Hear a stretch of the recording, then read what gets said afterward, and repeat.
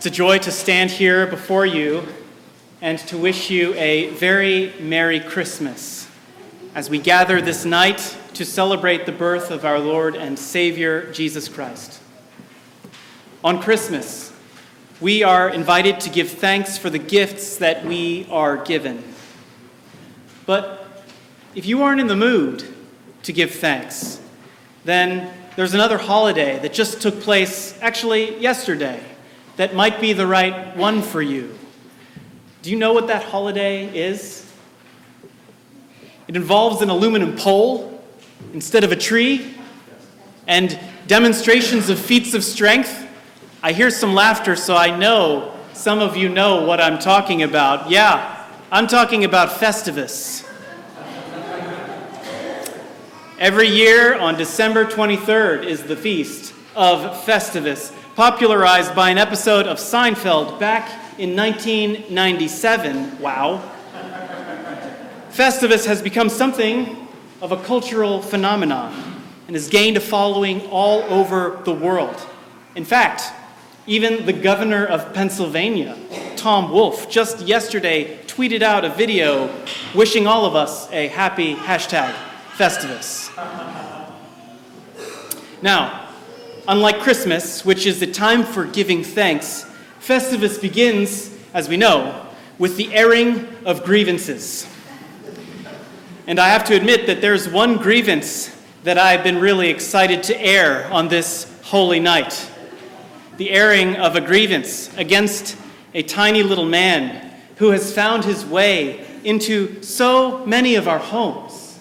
And his name is Elf on the Shelf. Raise your hand if this little man has found his way into your home. Oh, so many of us. He's there. He's everywhere. You put him on your shelf, and every night he moves around to the amusement of children. And his watchful presence encourages them to be good little girls and boys.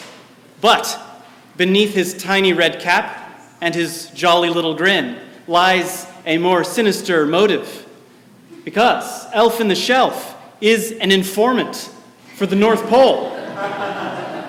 He's Santa's spy, and he reports back to him, providing key data on whether a child is in fact being naughty or nice. A very cute spy, no doubt, but a spy nonetheless. When I see him watching me, I am anxiously prompted to ask myself, am I good enough to make it on to the nice list? The story of Christmas is the story of God coming into a world of darkness, a world that failed to make it on to the nice list. God became a human being, born as a baby, whose name was Jesus, and the world would never again be the same. Like Elf on the Shelf, Christ is present with us even now. He sees our actions. He knows our thoughts. But unlike the elf, Christ is no informant. He came not so that we might be good while he's watching, but because we were lost and needed saving.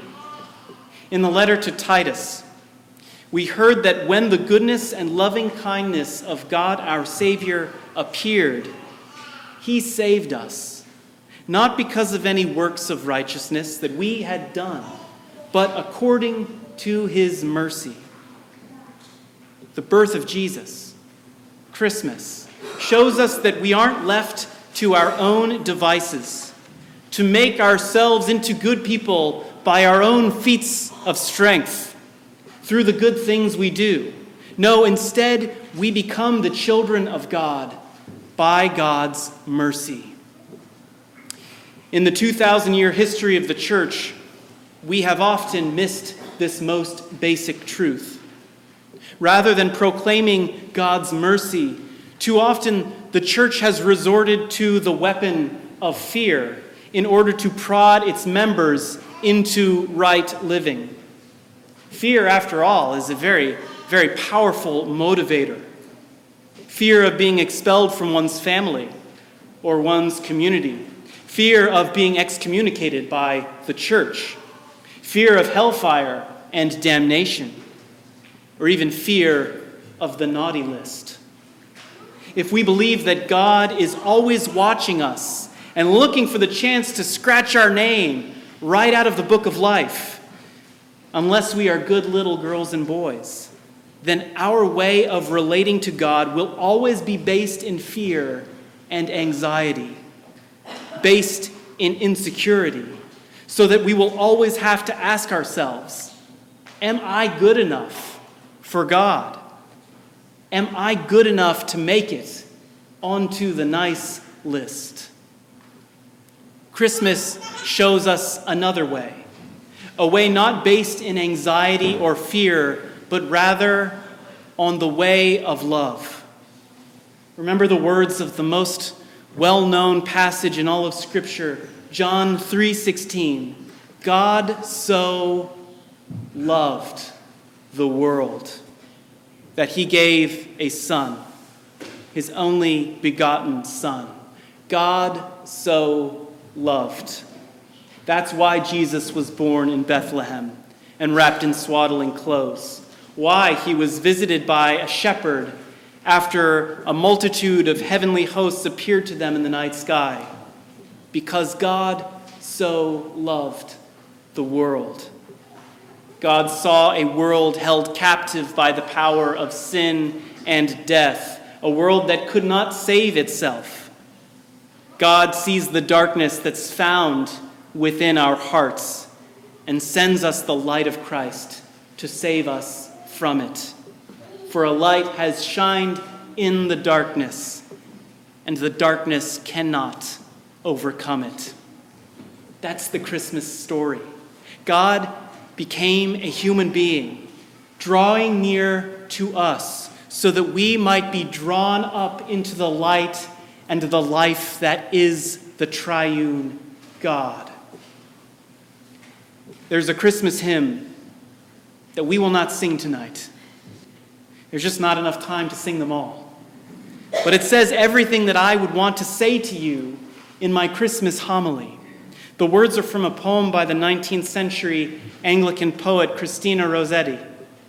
And the first line goes like this. Love came down at Christmas. Love all lovely. Love divine.